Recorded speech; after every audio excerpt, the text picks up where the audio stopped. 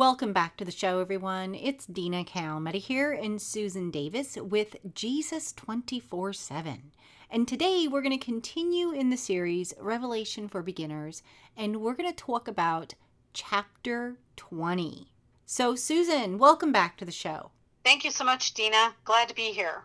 Amen. Yes, we are so excited to have you here and also to dig into this very interesting chapter today.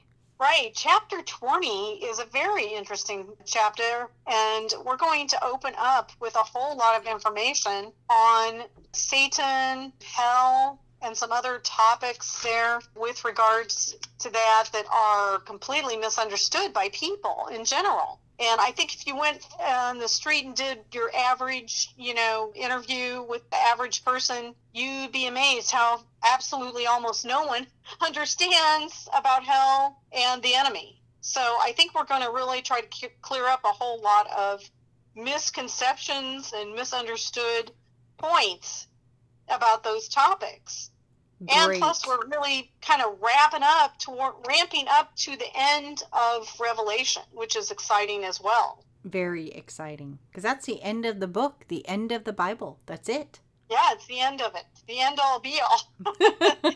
So we are going to start with chapter 20, and for the sake of time, because this is really important chapter that we're covering, I'm just going to ask everyone to go back and watch our prior videos of Revelation, starting with 1 through the last one we just did, 19, and to follow those videos and to understand leading up to this one. So I recommend you go all the way back. And then this project we're doing is Revelation for Beginners. And so we're breaking it down verse by verse. We're trying to take a look at this. And it's just merely an overview of Revelation to try to help people to feel more comfortable about reading the book of Revelation and not to be so put off with it. And for people who might even go to a church where they won't touch the book of Revelation. So here we are.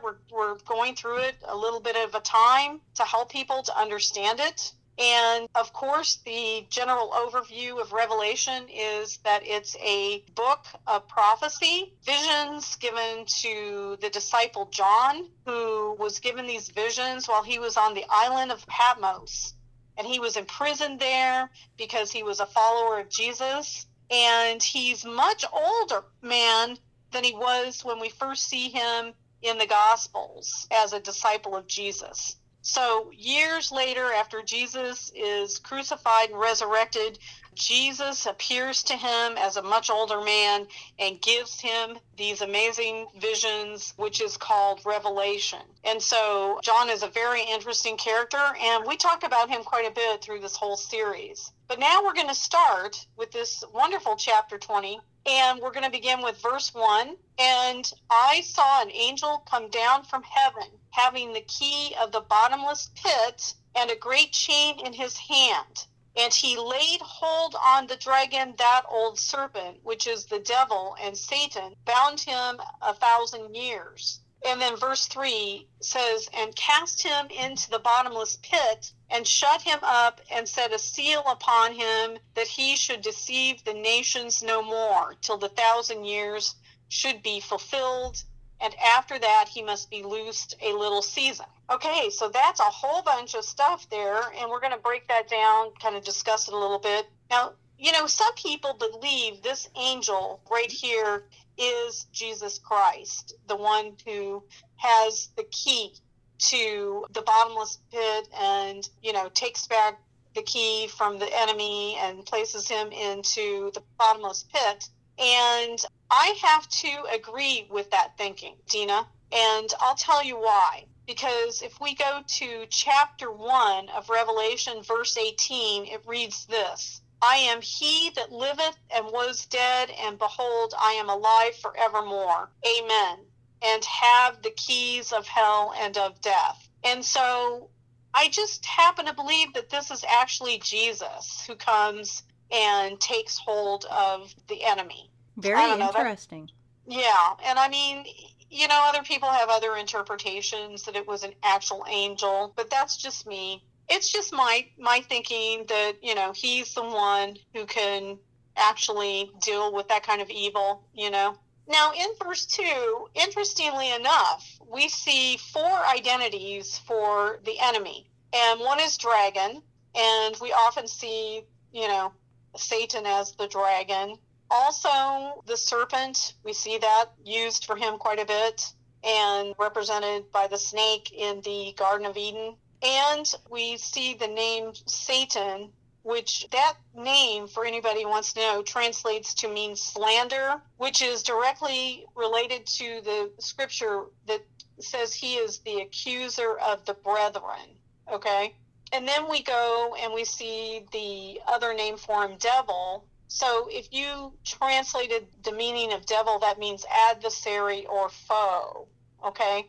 So that's, you know, the other various meanings of his name. And so for some reason, we hear a lot of names there. Also, we see that he's put into the bottomless pit. And so if you want, we can go back into chapter 9, and I'm heading back to chapter 9 in my Bible to talk about the bottomless pit, because we had talked about that before. And so we'll do a quickie review of that, and we just go right to chapter 9, verse 1. Okay, and so if you go back, it says in verse 1, and the 5th angel sounded, and I saw a star fall from heaven and unto earth, and to him was given the key of the bottomless pit. And so we see this in reference to a scripture previously in the Bible about Lucifer. And it says here, how art thou fallen from heaven, O Lucifer, son of the morning? How art thou cut down to the ground, which didst weaken the nations? For thou hast said in thine heart, I will ascend into heaven, and I will exalt my throne above the stars of God. I will sit also upon the mount of congregation in the sides of the north. I will ascend above the heights of the clouds. I will be like the Most High. Wow. Was this guy full of pride or what? Okay. Yeah. Little bit prideful. Little bit.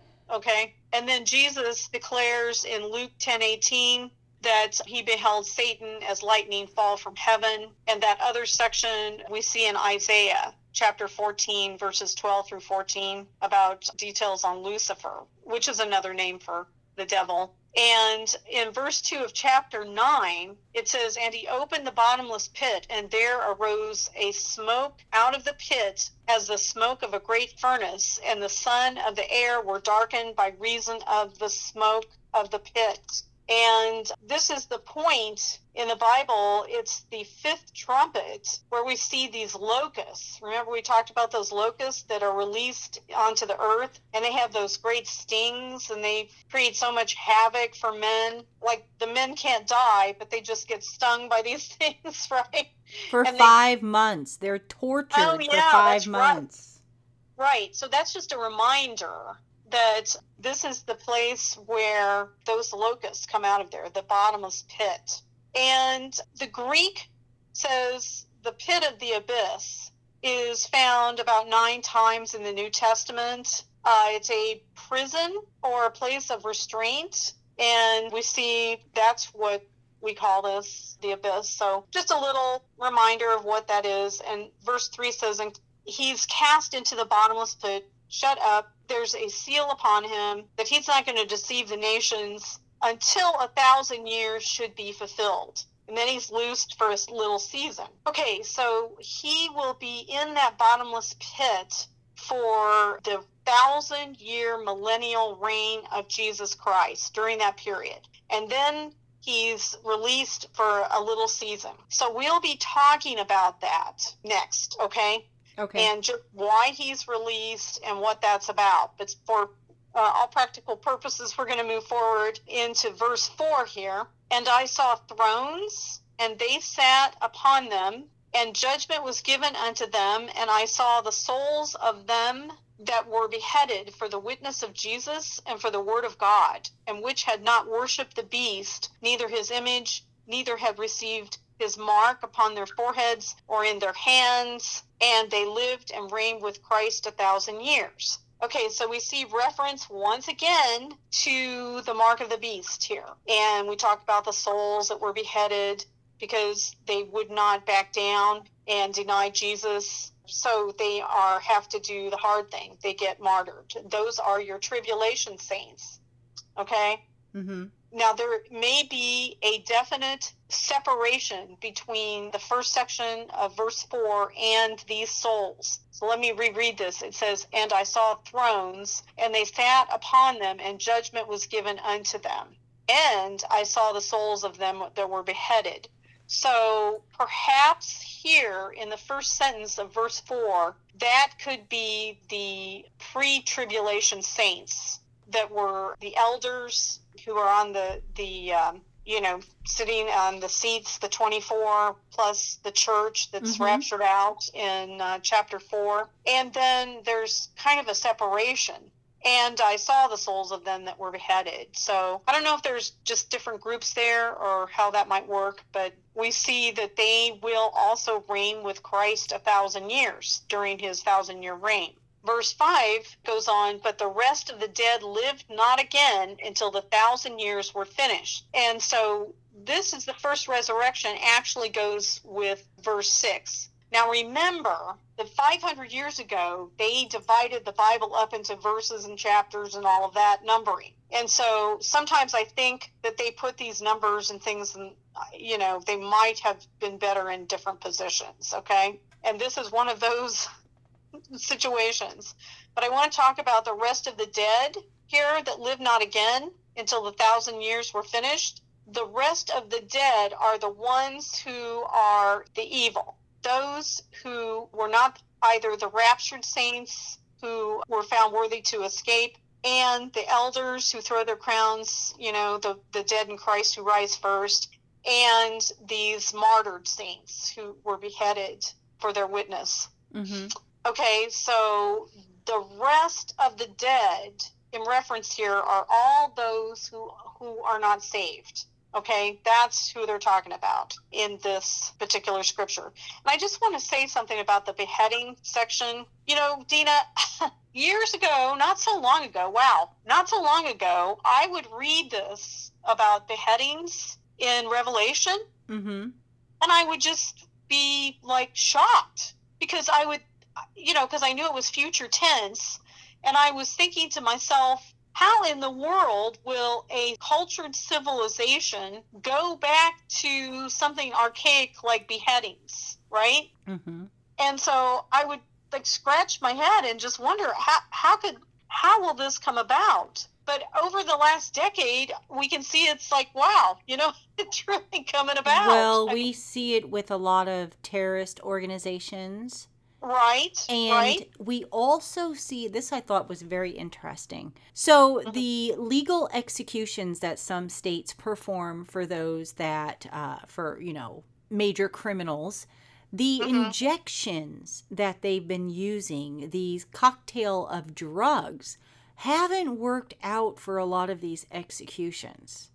So some states have moved to firing squads, which I thought was very interesting. They've also moved to the electric chair. And there was a governor in Maine that said that we should bring back the guillotine. Now, this was back in 2016. They said that it wouldn't be a pretty sight, but that it would get the job done with as least amount of suffering as possible. And they were talking about this because these cocktails of drugs, these injections that they've been giving people, they've had some failures with it. And so these inmates on death row had suffered because, right before they died, because these cocktail of drugs were not the right formulas, I guess. Well, electrocution isn't the greatest thing either, by the way. No, absolutely not. So, yeah. So, but along the same line, since you and I both have covered end time news, I have definitely been seeing an increase of beheadings in criminal activity. Yes, I've heard about that as well. Like with regards to just general street crime, everything to, activity with drug lords, that kind of thing. It's just generally cropping up more and more and more. It's just really shocking, to be honest with you. It is. It is. But that's the direction that we're supposed to go in. Mm-hmm. I think this is the demonic spirit rising up. Absolutely. But again, like I said, about a decade ago, you'd read this and you'd be like, what civilized culture would ever return to something so grisly, but wow, it's here, we're seeing it, it's really coming together. So let me go back to verse 6, and it reads, "Blessed and holy is he that hath part in the first resurrection. On such the second death hath no power, but they shall be priests of God and of Christ, and shall reign with him 1,000 years." Okay, so this first resurrection would be the saints of the raptured church and the dead in Christ who rise first. And we can see that in 1 Thessalonians 4:16 through 18, and also 1 Corinthians 15:15 through 54. So you can read about that on your own, and you can see all about that. But let's go forward to verse 7. "And when the 1,000 years are expired, Satan shall be loosed out of his prison." And in 8, "And shall go out to deceive the nations, which are the 4 quarters of the earth, Gog and Magog, to gather them together to battle, the number of whom is as the sand of the sea. And they went up on the breadth of the earth and compassed the camp of the saints about, and the beloved city, and fire came down from God out of heaven and devoured them." And so at this juncture, I think it would behoove me to talk about Satan and exactly how he operates, and a little bit more about, some things people don't seem to realize or understand about him. So he is right now, as we speak, he's the god of this world system. And we can see that in Ephesians 2:2. And also he is a ruler in these heavens. And how do we know this? Because we have gone back into the book of Job, and when we read the story of Job, which we won't go into too much detail, but we see that he is actually at the throne with God talking about Job and saying, God says to Satan, "Well, take my man Job here and look at his upright life." And Satan challenges God and says, "Well, if you took all the good things away from him that you've given him, he would curse you to your face." And so they have this challenge about Job and his life. And of course, we know how that story ends, but there he is. Satan is at the throne, and God even says, "Where have you been?" And he says he's walking about the earth, going to and fro on the earth, Satan says to God. And so we see that he has this incredible vantage point, that he is the prince of the power of the air, among the prince and the principalities of the air, which are his, follower minions, the fallen angels. That was 1/3 of the angels fell with him. They are not redeemable by the blood of Christ, by the way. They are irredeemable, most likely because they had lived with God in heaven and been part of that and still were corrupted, okay? So for a period of time, from the beginning of the time of this earth until, get this, the midpoint of the 7-year tribulation, something happens, and then Satan is thrown down to the earth by God at the midpoint of the tribulation, 3.5 years into the 7-year tribulation. Satan loses his vantage point of being able to go to and from heaven and that area of the air, I guess you would call it heavens 1 and 2, that sort of thing. But he is thrown down to the earth.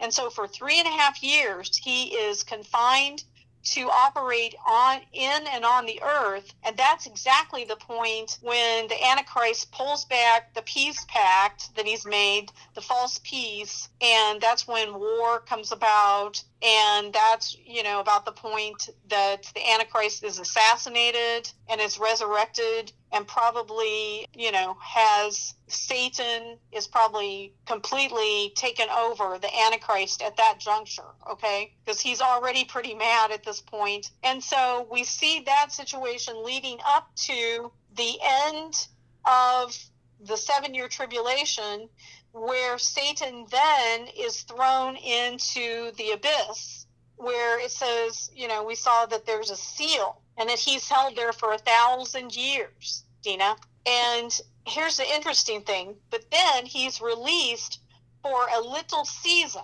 the Bible says, okay? And people often ask, because it's peaceful for that 1,000 years, because the devil is locked away. So why does God allow this beast to come back on the earth and make trouble again?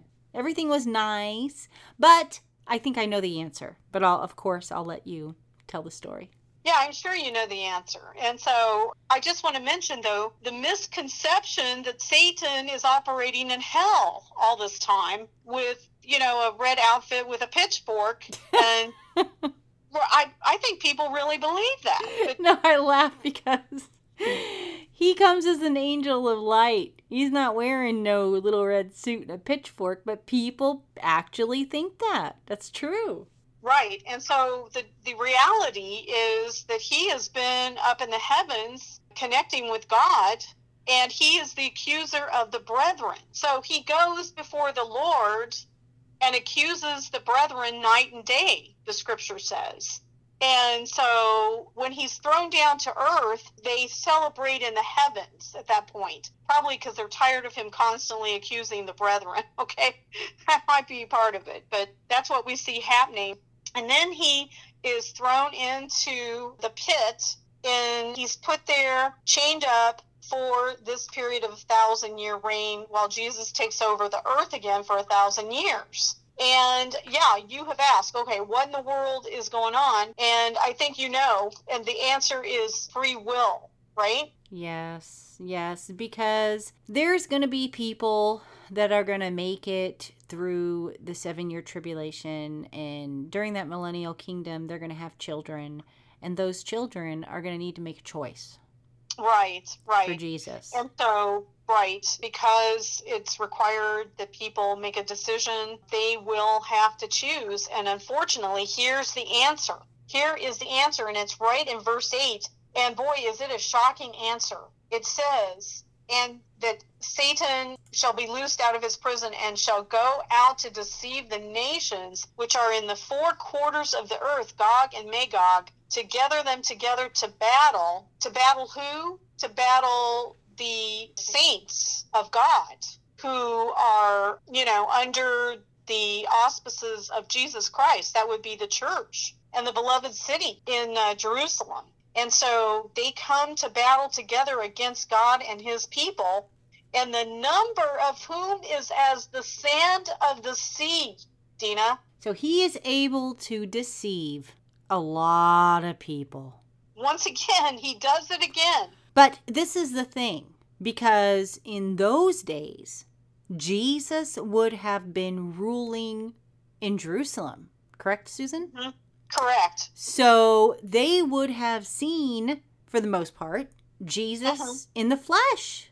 Right. So they would have seen the miracles, they would have seen that they would have experienced the peace and the beauty and the perfection in that 1,000 years that they were on earth. So when if he is able to deceive these people who have seen Jesus, because he's going to rule with a rod of iron, right? That's right. So it's amazing to me that people can be deceived like that when they would have, been able, it's going to be way different. Jesus will be in the flesh. Well, and here's the thing, Dina, the judgment of God for this group, that's the number of whom is as the sand of the sea, will be swift, because fire comes down from God out of heaven and it devours them immediately. As they're gathering around, to take the city by storm, the fire comes down from heaven and it consumes them, okay? So God, he pretty much not going to take any prisoners here. They're just... And this is another thing. They know that this is going to happen because the word of God is still going to be on the earth in those days. I believe so. So I don't know if they just read that section or didn't bother. I don't know. But wow, once again, Satan eludes the people and they follow him. And now this would not be, the fallen angels are not even among this group, because the fallen angels would be, chained up and locked away. No, already. This is just the devil and people. Right. Human beings. Yeah. Right. And so verse 10 says, and the devil that deceived them was cast into the lake of fire and brimstone, where the beast and the false prophet are, the beast being the Antichrist, and shall be tormented day and night forever and ever. And so we'll go forward and we'll hear a little more about that, but it's just, a statement saying that this is going on. And let's go ahead further down into verse 11. And I saw a great white throne, and him that sat on it, from whose face the earth and the heaven fled away, and there was found no place for them. Okay, so we might come back to that scripture, but right now, that individual is Jesus. Okay, and so we're going to learn more about that, how I know that's Jesus, as we move forward. Verse 12 says, and I saw the dead, small and great, stand before God, and the books were opened, and another book was opened, which is the book of life. And the dead were judged out of those things which were written in the books according to their works. So this great white throne judgment is for the judgment of the evil men that were put away in hell during the 1,000-year reign of Jesus on the earth, who had done evil in their lifetimes before Jesus reigned over the earth. Okay? And so we're going to take a look at this further. This is a very telling book of the Bible, chapter 20, and explains a lot. So verse 13 says, and the sea gave up the dead which were in it. Yeah, because there are probably plenty of dead bodies in the sea, by the way. And death, which is the grave. Okay, in this scripture it says, and death, that's meaning the grave, the dead body, the physical dead body. And hell delivered up the dead, and we're talking about the soul, which were in them. And they were judged, every man according to their works. And verse 14 says, and death, the body, and the soul, hell, were cast into the lake of fire. And this is the second death. Okay, so these individuals suffer two deaths, the ones who are evil. First, they're put in hell, and then they're put in the lake of fire. And that's considered the second death. So their first death is their original death, and they're sent to hell. And I'm gonna get into this. But first, verse 15 says, and whosoever was not found written in the book of life was cast into the lake of fire. And so it's very important that we pray to have our names written in the book of life. Okay? And so those who are written in the book of life will be overlooked for all of this evil coming up and all of the judgment. Okay? And so who is the judge here? Who calls the shots? Who is the decision maker? Well, it is Jesus himself. And let me go forward to show you some scripture about that, because if you look at John chapter 5, verse 22, it says, for the Father judgeth no man, but hath committed all judgments unto the Son. Okay, so there it is. It is not the Father, it is Jesus himself who's the judge. Okay? And then John 5:27 goes on to say, the Father hath given him authority to execute judgment also, because he is the Son of Man. Okay, so then we go further into Acts 17:31, and it says, he hath appointed a day in which he will judge the world in righteousness by that man whom he hath ordained, whereof he hath given assurance unto all men, in that he hath raised him from the dead. And that man he's referring to is God's man, Jesus Christ. And so he gives Jesus the reins when it comes to judging the dead, the evil dead. Isn't that interesting? It's very interesting.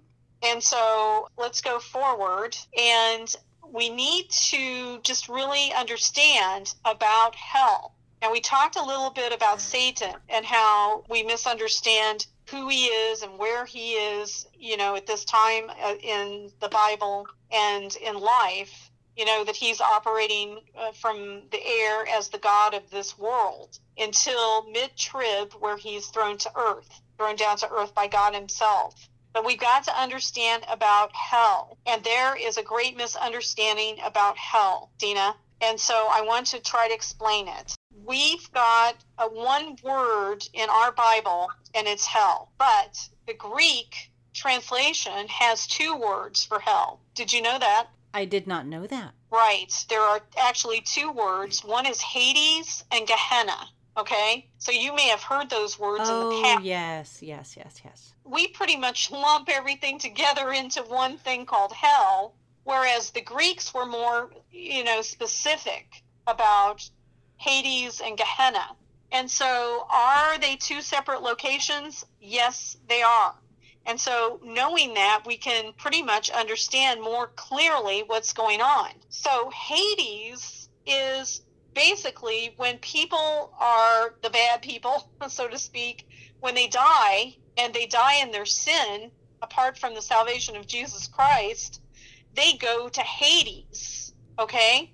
So Hades is a kind of a holding place, if you will. It's not a pleasant place, I'm sure. I'm not, no, they don't have a resort running down there and, they're not all partying together. No way. But I would say that it's kind of like the local jail, whereas Gehenna is more like the penitentiary, you know what I'm saying? I don't know if there's any way to look at it, but they're held in Hades, which is, I'm sure, a place of torment and terror, okay? Because when people see hell, they call it hell, they're seeing Hades, okay? All these testimonies of I went to hell and I saw hell, they're seeing Hades. Gehenna is the lake of fire.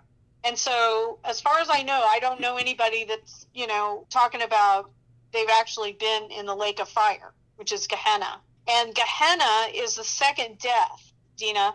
Mm-hmm. So it's like the person dies twice if they're evil. The first death is their physical death, where their soul is separated from their body. They go into this place of torment called Hades. And during the 1,000 reign of Jesus and the period of time left remaining in the earth before that, whether it be 7 years or however long we've got, they are in this place of torment. And then they go out at the end of the 1,000-year reign of Jesus. They are judged at the great white throne judgment. And they are judged by their work of evil that they did while they were in the earth. And when Jesus, who is the judge, not the Father, but Jesus, judges them, and I have also read, that the humans will also judge angels. We've read that, so we're not 100% clear on that part.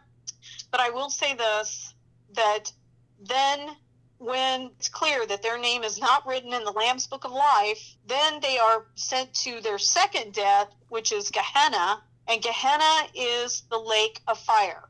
And that is where they burn endlessly, and there is no getting out. It's eternal. There's no getting out. It's forever burning. And people say, God wouldn't do this. I'm like, well, it's right here in the scripture. Some people, I think, take pens and delete these sections out and then say it's not in there. But, it can't be denied. It's in here. So I want to talk a little bit about the goal of Satan for everyone.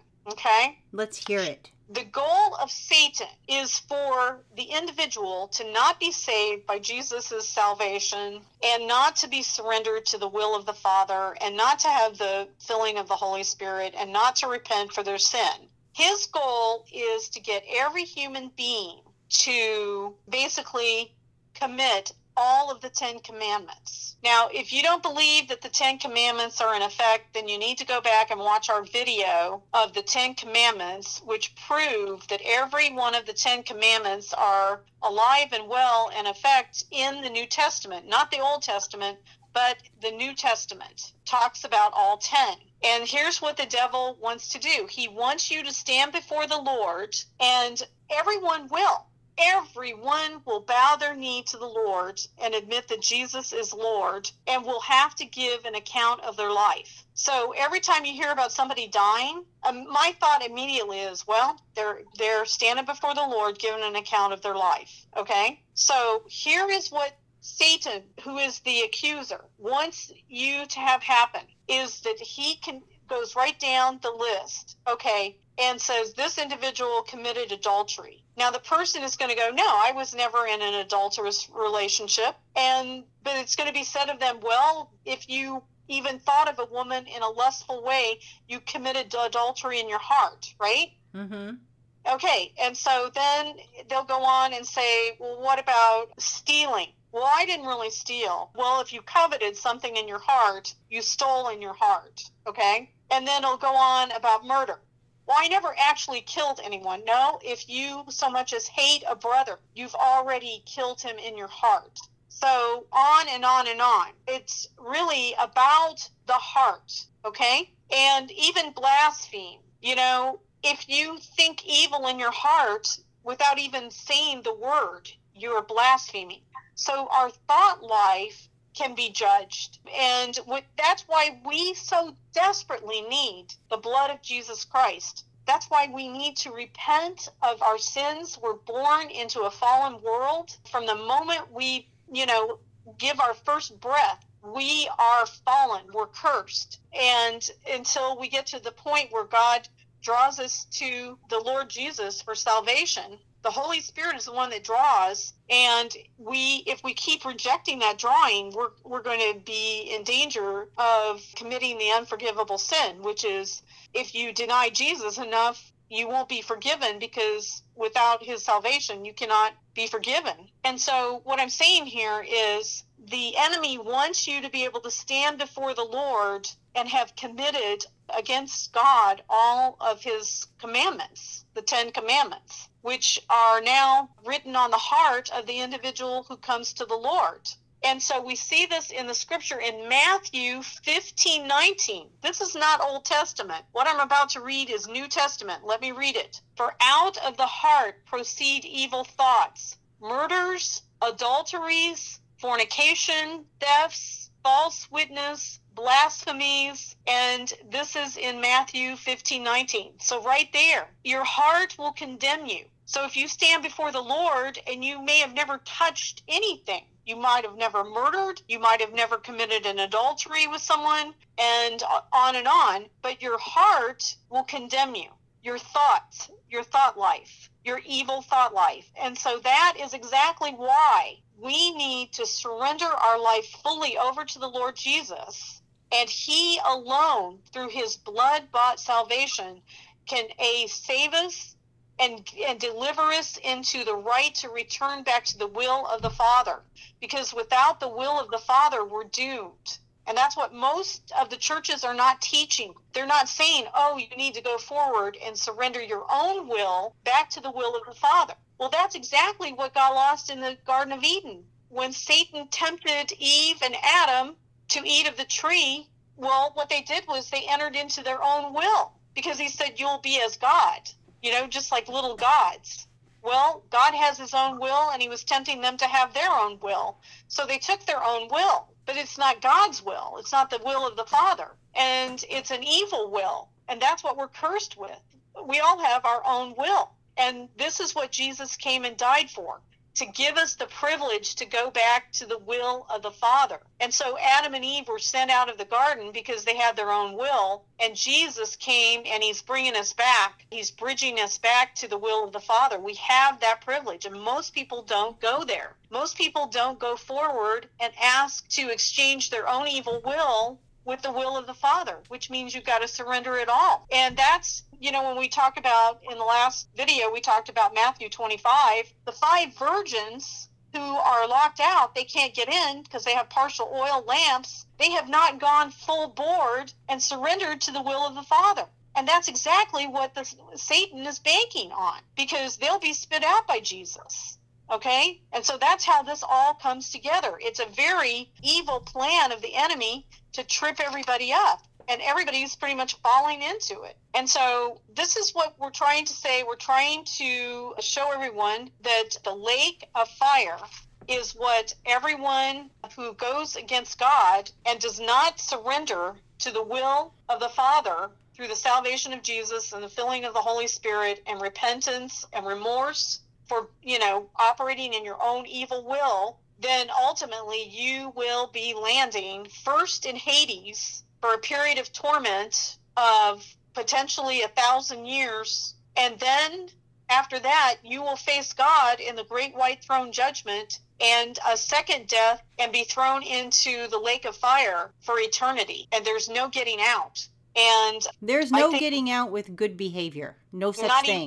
Not even. And so that's the difference between Hades and Gehenna, which is not separated in our English Bibles, by the way. And so I think that's real important that we understand that. And ultimately, false prophets and Satan and the Antichrist, who are the evil trinity, will end up in Gehenna.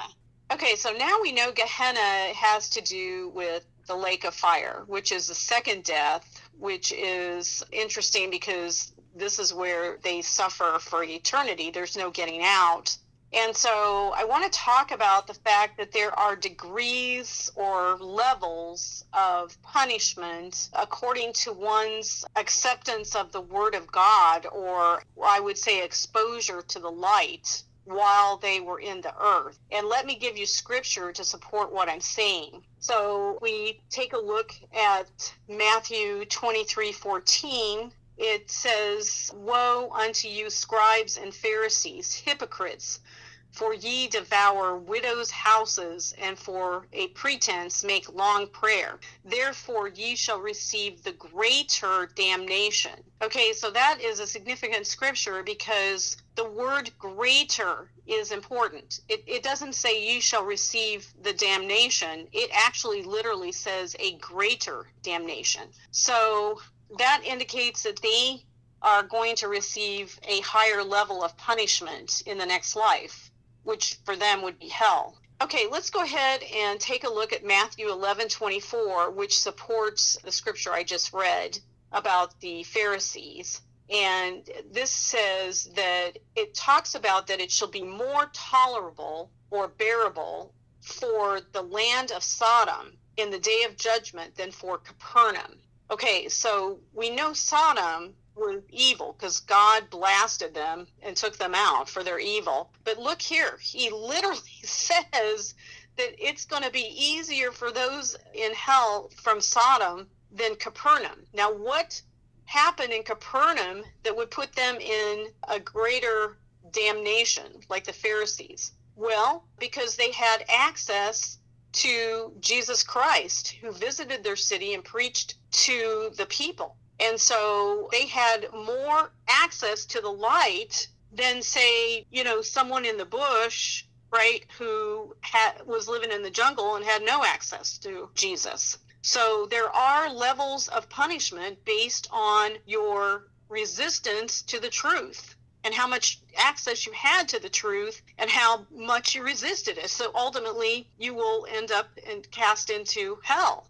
And so my word for today, if I could say anything with regard to this, is you better find out fast if you are lukewarm or not. Because the lukewarm, Jesus says he spews them out of his mouth. And when it says they're lukewarm, it means that they have a partial understanding of the Bible. They're religious, they call themselves Christians, and they have access to the Bible. And yet they're declared to be lukewarm by the Lord, and he literally spews them out of his mouth when they stand before him. And that's not a good look. That means they're going to go to hell. But right here in what the scripture I just pointed out, that their punishment in the next life is going to be way worse than someone who didn't have the same sort of access to the Word of God and to Jesus Christ. And so let this stand as a serious warning. If you are a Christian and you're just dabbling in a relationship with the Lord, you better get serious. And I'm serious. The scripture is here. It supports this. and it's time to get serious. And Dina will put a link below that you can go to that we did about the video about the lukewarm church, and I implore you to check that out. And so, Dina, that is where I'm going to leave this now. We're going to wrap this up. That's our teaching for now on this topic of hell and the enemy. Alrighty. Yeah, this is a very serious topic, you guys. And so I would definitely take Susan up on her advice in, if you're playing church and you're playing with God, that now is not the time to do that, to get serious immediately. Today is the day of your salvation. Today is the day where you can return to Christ and leave your backsliding behind and come to Him with a full heart and full surrender. If you have any questions, we're here for you. Well, Dina, I have to say that I'm a little excited because we're coming towards the end of our study of Revelation, and everybody needs to come back for chapters 21 and 22 because, wow, this is the culmination we've been waiting for, is the big grand finale where we get to talk about the good stuff. We get to talk about the New Jerusalem and some really wonderful things. And boy, have we got some exciting things to reveal about the New Jerusalem. So I really want people to hang in there as they have been all along and just keep going with us all the way here. Yes, absolutely. You guys got to come back. And Susan, thank you so much for teaching us and for giving us these wonderful words of wisdom in God's Word. We so appreciate you. I know I do. And thank you, everybody, for watching the show. Please share these videos, you guys, so that other people can know about the times that are coming and to avoid them and receive Jesus. Amen. In addition, this video will be here on YouTube, of course, and you'll be able to find it on the Jesus 24/7 playlist. We'll also have it on BitChute and Rumble. And Deanna will also make podcasts for us. Thank you, Deanna, so much. I wanted to give her a shout out. She's so wonderful.